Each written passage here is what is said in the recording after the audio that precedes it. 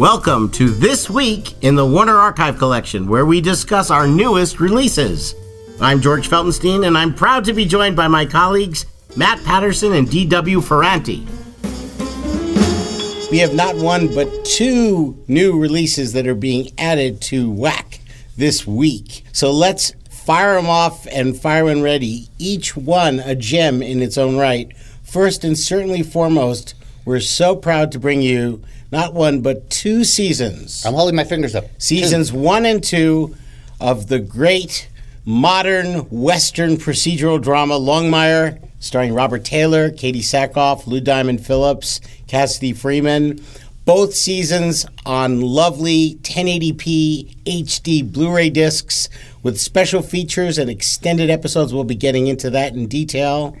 Then to go about as 180 degrees as possible in terms of content, but still on Blu-ray, we have a phantasmagorical fantasy set to music, Kismet, starring Howard Keel, Dolores Gray, Vic Damone, Anne Blythe, Sebastian Cabot, Monty Woolley, and a lot of supporting actors who would later become famous. And we could talk about that in a moment. But this great musical is available now on Blu-ray in 2.55, 16:9 letterbox with 5.1 DTS sound. It looks smashing. Now back to the small screen when it really was a small screen. We've got a big series.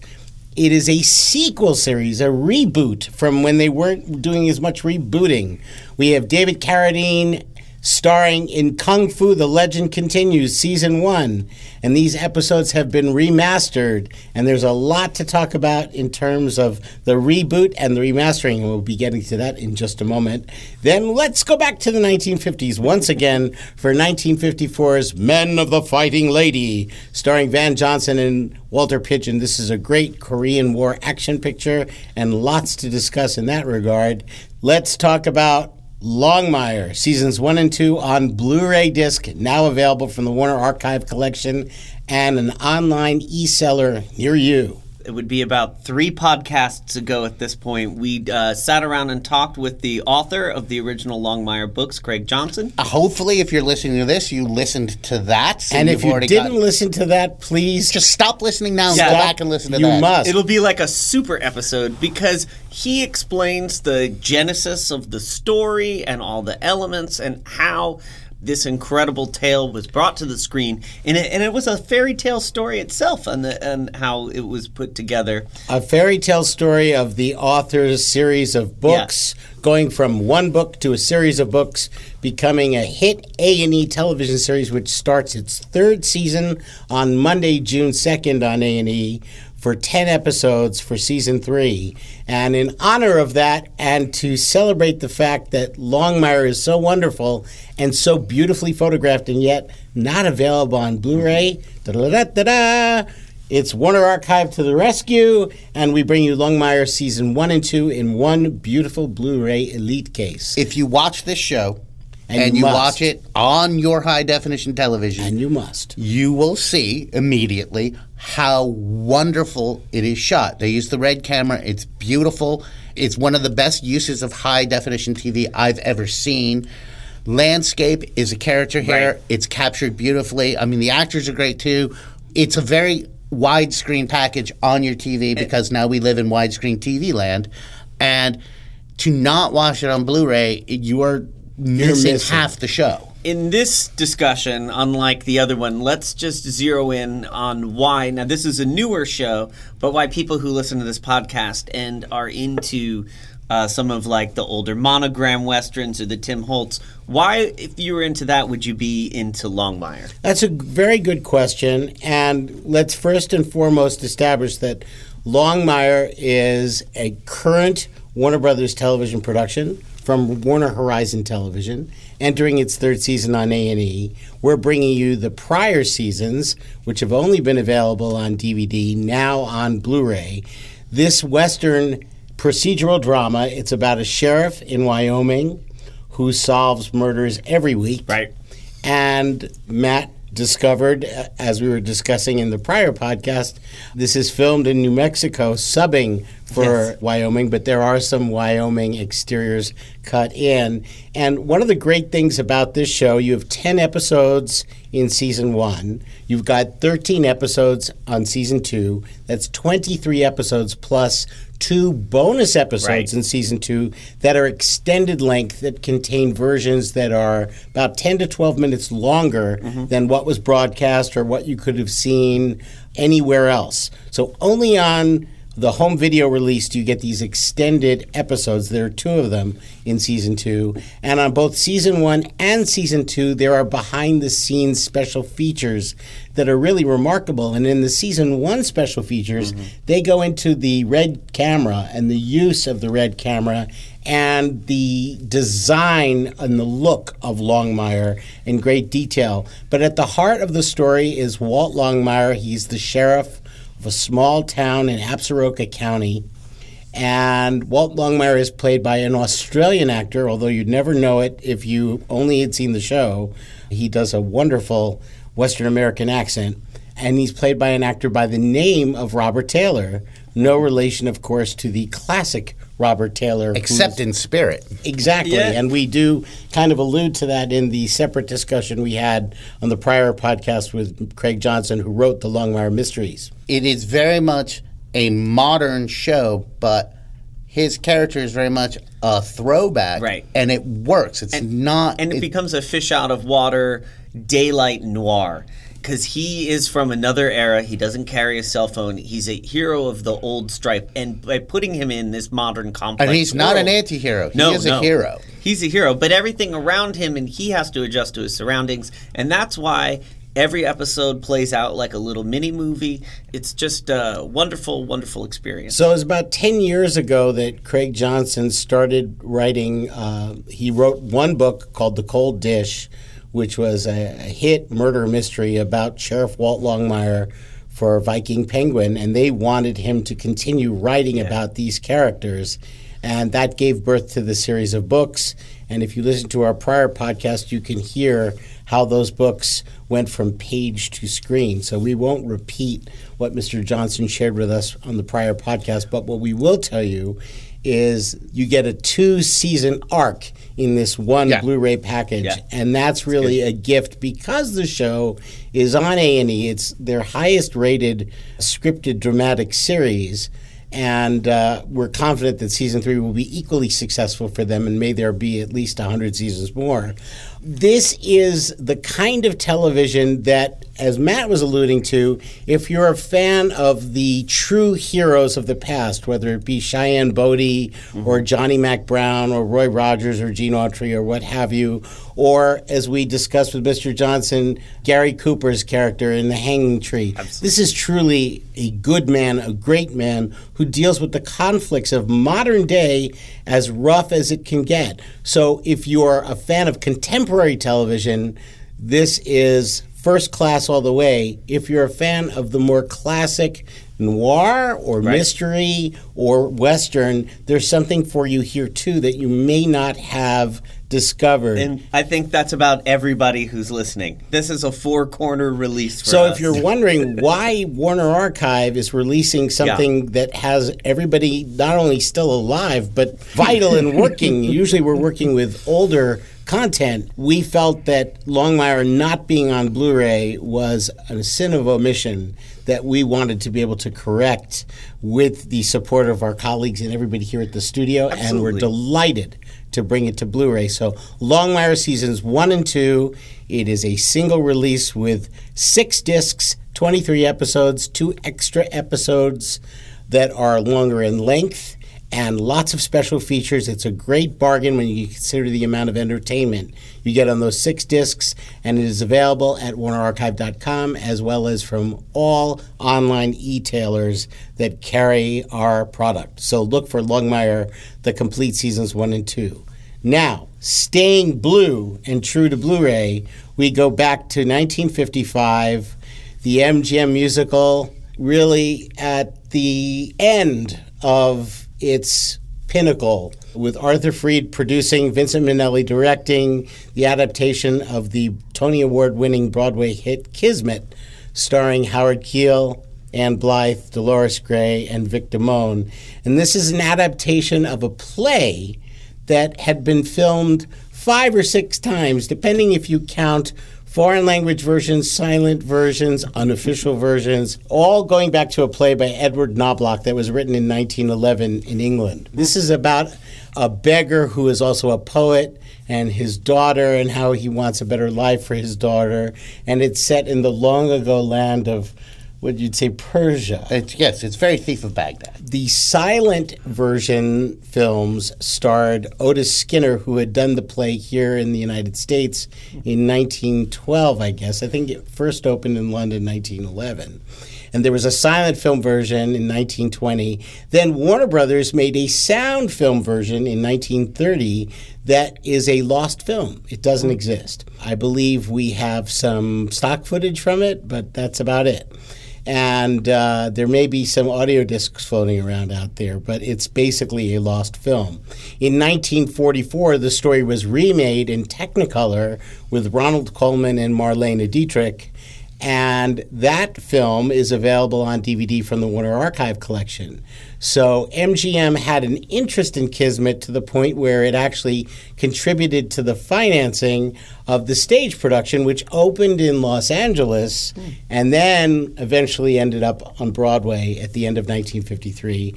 And it starred Alfred Drake and Doretta Morrow and was quite a substantial hit, and then headed back to Culver City, where it became an MGM musical. I don't mean this to be a sidebar, but Warner Brothers today still has a theater ventures because these stories still make the rounds, like in a very similar way, right? Yes, and Kismet just is the gift that keeps on giving, because there was actually in the late 70s, if my brain is correct, there was a redo, either late 70s or early 80s, I'm not remembering, but I'm almost sure it was late 70s. They changed the locale from Persia to West Africa and did an all-black cast production called Timbuktu. Wow. Oh, I remember that. Was with Eartha Kitt. No, because that was playing on Broadway the first time I went to New York. Yeah, so, and then there was a television version of the musical that starred Jose Ferrer. So this has been a story told so many times. At the core of it are the melodies of Alexander Borodin, the classical composer. So I'll have to do my riff on the most famous television commercial of the 1970s and 80s. I'm sure you recognize this lovely melody as Stranger in Paradise. But did you know that the original comes from the Polivetin Dance No. 2 by Borodin? Yes, it's a marvelous collection. Columbia House and Vista Marketing, and the price would go up and up. Basically, the classical themes of Alexander Borodin were adapted by the team of Wright and Forrest, who were a songwriting team that had been at MGM for many years and then moved to Broadway with Song of Norway, where they adapted the melodies of Edvard Grieg and got a hit musical out of it. And that was kind of their stock in trade for many years, sometimes to success, sometimes not to success, but they'd adapted the work of Victor Herbert into more modern pop tune type approaches. And that didn't quite work. And I think they also did Johann Strauss. Right, I remember that, yeah. And that was the Great Waltz, not related to the 1938 MGM film of similar subject matter. But they hit pay dirt with the musical version of Kismet on Broadway, and when it went to Hollywood in 1955, it had the benefit of color, CinemaScope, and amazing stereophonic sound. I mean, this is like the end of the spectacular musical era, but this is as widescreen and as Technicolor as you can get. The thing about this film, it has its detractors. If you look up people writing about this movie, some people like it, some people don't like it. The score yielded many hit songs at the time, Stranger in Paradise being one of them, and This Is My Beloved, Baubles, Bangles, and Beads. So the Borodin melodies served for Wright and Forrest to make several pop hit tunes that were recorded by lots of popular artists. But Vincent Minnelli was the director of the film, and he did not want to direct the movie. And he did so in an exchange at MGM if he would get to direct his passion project, which was Lust for Life. So a lot of people think, oh, well, this is second-rate Minnelli. Well, I don't think so. I think that actually he's one of my favorite directors, and he brings such an amazing visual sense to everything that he does that the frame is always fascinating, always interesting. The performances are terrific, and it calls special attention to the costume design of Tony Duquette. Tony Duquette was a personal friend of Minnelli's, and he did not do a lot of film work, and he died in 1999. So, courtesy of Liza Minnelli, who's a friend of mine, I did get to meet Tony Duquette and talk to him about his work on this film. And he just had this wild imagination of how shapes and sizes and colors could be used. And if you revisit Kismet and look at it from the perspective of its visuals, its songs, and the underscoring, which I'll get into a little while later, it's fascinating. If you watch this film standard definition on a 4:3 screen, you're not watching this film. No. Exactly. And this new Blu-ray, it's mastered at a very high bit rate that really takes full advantage of making the film look as robust and sharp and crisp as possible. And the music has all been remixed from the original stems, the original recording sessions, just like we did with Hit the Deck. All of the original MGM recording sessions were remixed along with the dialogue and effects to create a new track. And the singing of Howard Keel, Ann Blythe, and Vic Damone is remarkable. And then you have Broadway's Dolores Gray, who was a belter. And she didn't make a lot of movies, but the movies that she made, she really made quite an impression. And she's delightful as La Lume in this film. Ann Blythe plays the daughter of Howard Keel, who plays Hodge, the poet beggar. And Howard Keel was once again stepping into a role that Alfred Drake had performed on Broadway. He did so 2 years earlier to great success in Kiss Me, Kate. In later years, he reflected that he didn't think he did a very good job. I think he's magnificent in this movie. I shouldn't say he carries the film, but he's the focus. Yeah, the I mean, and this story is so crazy. The actual plot of the film, it's nuts. We can't even bother to tell you about it, except it all happens in one day. And it's very amazing. But he keeps your focus and he keeps you moving along in what should be sort of a stupefying, convoluted plot. But you're with the poet the whole time and you're following his machinations as he rises from rags to riches. And beautiful rags to beautiful riches. Unlike most movie musicals of Broadway shows, virtually the entire Broadway score was retained. And there was even a song written for the movie that wasn't in the Broadway show called Rahad Lakum. Now, Rahad Lakum ran into a little problem with the censors. So what ended up in the film is the refrain of the song, but the verse, which was talking about virtue, was considered a little naughty and cut out of the movie. Now, it is on our disc from a lift of a preview print, and therefore it's in black and white. But you see what the censor thought was too naughty, and you'll be asking yourself, why? So all of the extras that were on the DVD release of this, which came many years ago, including 2 appearances promoting Kismet of the MGM Parade, which was the television series that MGM used to show shorts and clips of their old movies and also to promote their new movies. You'll see Howard Keel and George Murphy talking about the making of Kismet. There's also a short of the era and a cartoon of the era. All of that is carried over, but the outtake, the little piece of Rahad Lakum that was cut out from the beginning of the film, the reason why it's in black and white is that the lift, when you take a piece of a film from a preview print and you lift out the outtake material, that's why it's called a lift. So there's no negative material of this number. All there was the lift, and it had faded to such purple that we decided to go with the black and white rather than have people be distracted by the purpleness of fading Eastman color. Speaking of extras, there are some interesting extras in Kismet. Yes. Now, let's see if you discovered all of them. Tell me which ones there are 2 TV favorites, and then there's one surprising person. I noticed Jack Elam. Yes. I noticed Jamie Farr. Yes. And then, of course, I noticed Mike Mazurki, who's not a TV actor, No. but he's so big you can't not No, notice but him. you got the 2 that I was talking about, and Mazurki, I don't think he's always a supporting player. But Ross Bagdasarian, who was the creator of Alvin and the Chipmunks, Yeah, and wow. had the pseudonym of David Seville Yes. on that show. He's also one of the extras in the film. I did not notice So that. there's a little bit of trivia for you, but there's another piece of trivia. The orchestrations in this film are primarily done by the master of orchestration, bar none, Conrad Salinger, and he collaborated with Andre Previn, who was the music supervisor and conductor, and Previn got that. If you listen to the orchestrations in this movie and the orchestra and what they do, it's really quite fascinating.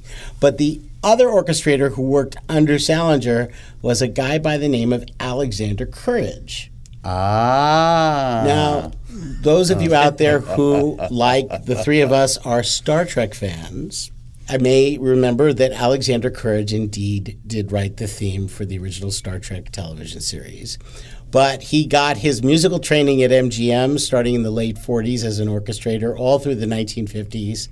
And there is a song in Kismet called Fate, and it's sung 3 times. And in the third rendition of Fate, which has a trance dance involved, I swear, and I discovered this while I was working on producing the CD soundtrack of Kismet, and that's when I really got into this movie, that I heard echoes of the theme to Star Trek. Maybe only a couple of bars, but I swear I hear that in there, and it would be the work of Alexander Courage because he arranged a lot of the dance music. But speaking of dancing, Jack Cole, a famous choreographer, did not do a lot of work on the screen and did not do very much work at MGM. He did the dances for Kismet on the stage and was brought out to MGM to do the dances for the film.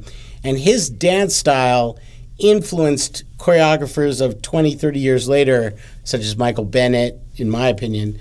And Bob Fosse was kind of a contemporary, but Jack Cole, I think, influenced Bob Fosse. But if you look at the dancing in this film, it really feels far more contemporary than 1955. I just noticed in the Not Since Nineveh dance that follows the song, there are some steps where these girls are imitating fighters, and it just reminded me of choreography I had seen Fosse do, and it's just terrific. So on Blu-ray, this movie shines. It is a delight from beginning to end and worth revisiting. If you haven't seen it in a long time, Minnelli creates magic on the screen. We heartily and highly recommend Kismet. Now, we're going to stay with the exotic, but go back to television. And we have a television series that people have been desperate for on DVD. And we now can relieve the desperation with Kung Fu: The Legend Continues, Season 1. I watched the show almost religiously because where I was, it was on before Star Trek, I think. Actually, I never saw the original Kung Fu. This was I'm admitting this. Well, he would have been 3 or 2. Yeah, so. This was my first, I'd heard of it. This is his Kung I knew Fu. it existed, but this is my Kung Fu. We were thinking of changing the titles to say Matt's Kung Fu. I'm a huge fan of the show, and revisiting it, Dan, why don't you tell us a little bit about where this fits in to Kung Fu history? There's some continuity that I'm happy to address. Please do. Okay, so there's Kung Fu, the original series. Right. Which is the story of Kwai Chang Caine, Shaolin monk, who's left China because he has assassinated the emperor's nephew. He's a half-breed. And he's portrayed by David Carradine. And what year is it? It's the 1880s. Right. And he wanders the earth and he solves problems. And there are arcs. He's looking for his brother. He's looking for his Anglo family. It was a big hit show. Kung Fu Western. Its cultural impact was kind of off the charts. I mean, the show itself only ran for 3 years, but Grasshopper, Master Po, Kwai Chang Caine, I mean... Kung People Fu still fighting talk hit about it. song. Yeah, and David Carradine, very much his signature role. They attempted to revisit the character a number of times. Most significantly, there was a pilot movie, Kung Fu the Movie, which paired David Carradine with Brandon Lee playing the son. Right. And that we released as a DVD about 6 to 9 months ago. Yeah. In this, it's set in the then present day of the 90s, the early 90s. Early 90s. Although everyone looks like it's the 80s because that's how decades actually work. Mullets. 80s with mullets. Yeah, oh mullets. my God. the And mullets. David Carradine plays Kwai Chang Caine, the son of Kwai Chang Caine. Right. Now, in my mind, it's This is the Dan son continuity. of the Brandon Lee character. But Oh, I like that. if you're fans of the show, you will see, in my mind, eventually the Brandon Lee character takes on the name of Matthew, thus unifying all the continuities. Right. So That this is show true. was not a network show, but No. it was created for first-run syndication, which blossomed in the mid to late 80s and through the 90s until cable kind of overtook it. It should be noted, the only reason this show stopped is because the syndication network that produced it folded. Right. Yeah. It wasn't the show.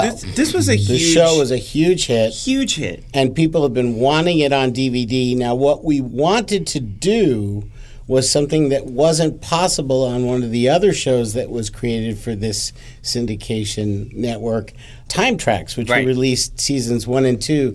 That show was posted on videotape, and there was no way for us to be able to improve the quality beyond the video masters that we had.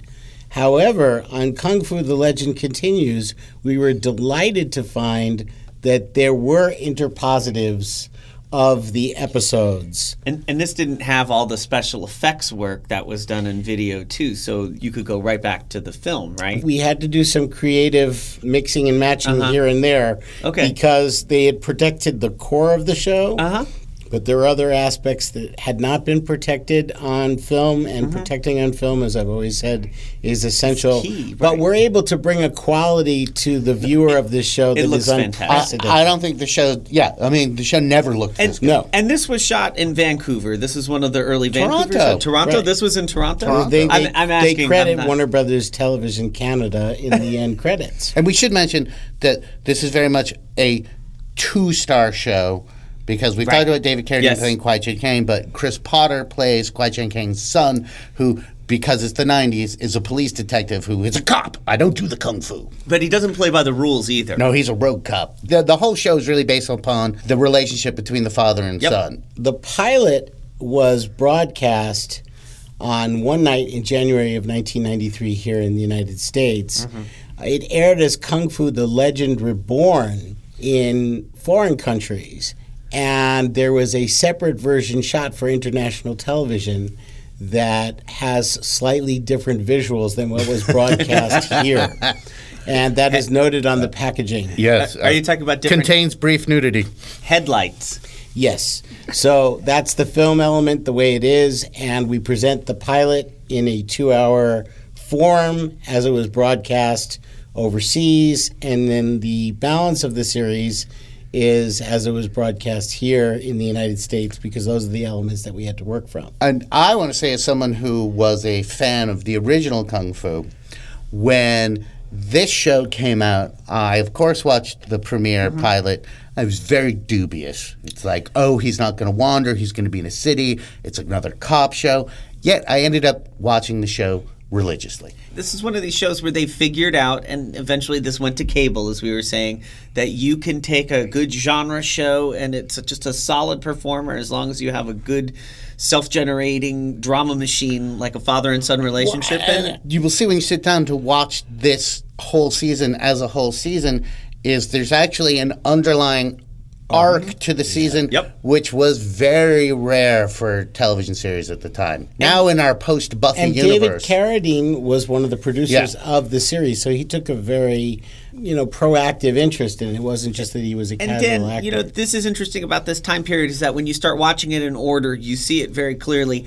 I don't think I watched these in any order, nor did I care at the time. No, I mean, it was really like when I was watching it on this DVD set, I was like, Oh, Oh. right. Once you get past the mullets, it's all gravy. So this is a series that was in fact released by Warner Home Video internationally many, many years ago, but has never had a legitimate U.S. release, and it has never looked this good. Did we remaster? Is this remastered? We remastered this Warner So the Archive international remastered. version is not remastered. Correct. Okay. And it's from the Video Master, No, so it looks yeah. like it. Our customers demand quality, and Hey. we're here to deliver. So Good job. Kung Fu: The Legend continues, season 1, season 2 to follow. But let's take another. Oh, my. Let's get back in the TARDIS and go back to the 50s. Shall we do that? All right. Please Okay, do. because the TARDIS would never end up on the Fighting Lady. We've been watching a lot of Navy hardware films, and this one, it takes place on an aircraft carrier. We've done aircraft carriers, but it's from the 1950s. Earlier, when we did the brief intro of the film, when you mentioned Van Johnson and Walter Pidgeon, I Right. think you left out someone, George. There's a lot of people. but I left out. someone important to me.